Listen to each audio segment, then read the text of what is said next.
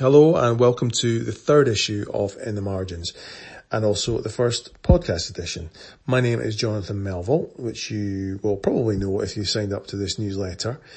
I recently signed up to a new platform for my newsletters called Substack, and it has a built-in podcast option, so I thought I would give it a go.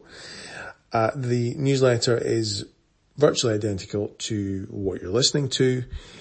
There's a few more ums and ahs in this audio version than there are in the newsletter, but really whichever one you choose will give you roughly the same information. So you take your pick. Incredibly, it's been 10 months since my last newsletter, and I do feel a bit guilty about that.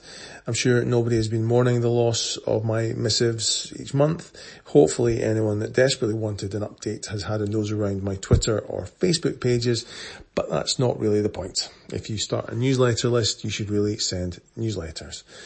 I'll not dwell on all the reasons why it's taken so long, but I should say that 2019 was an odd year for me. It found me changing jobs for the second time in the space of a year, returning to university to study for an MA in screenwriting, and working hard on my new book on Highlander. After more than a decade of attending the occasional screenwriting night class, I finally decided to leave my day job behind and sign up for a 2-year Masters at Edinburgh's Screen Academy Scotland. It's impossible to say where this might take me, but it's given me a chance to immerse myself in storytelling and not keep putting off writing scripts.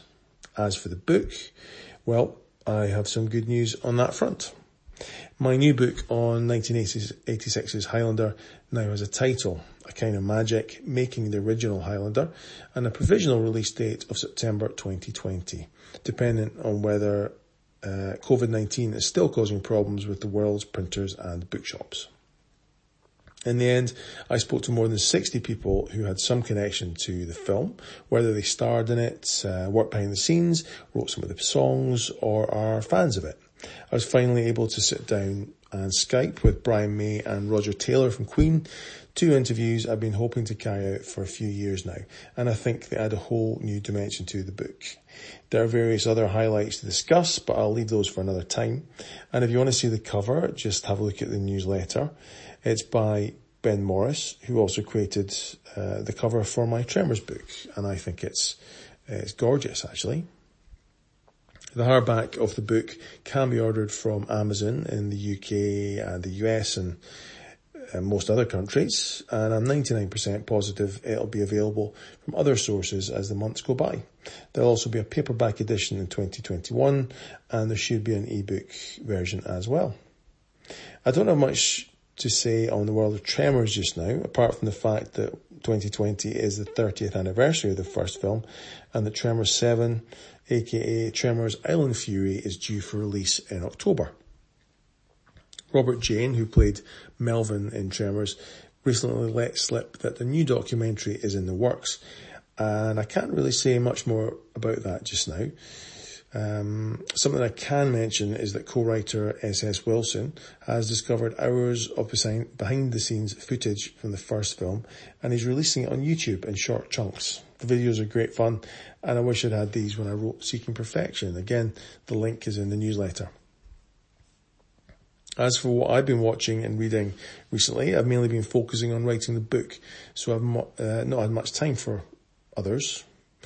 I have been collecting the classic Doctor Who Blu-ray box sets for the last year or two, and recently the season 14 set arrived in the post.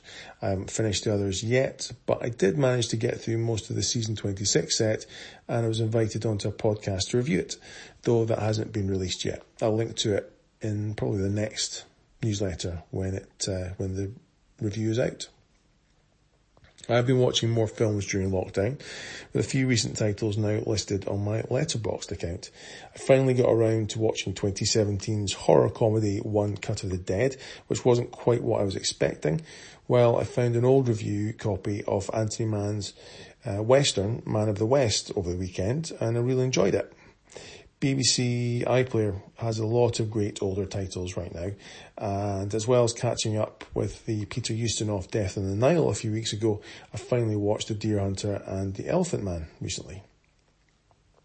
And that's all for this issue for this podcast. It was really just a short version to say that I'm still here, that things are moving with the book, and to give a little bit of an excuse why it's taken so long to get this out to you.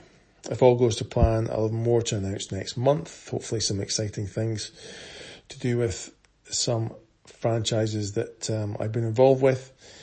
Until then, stay safe and don't lose your head.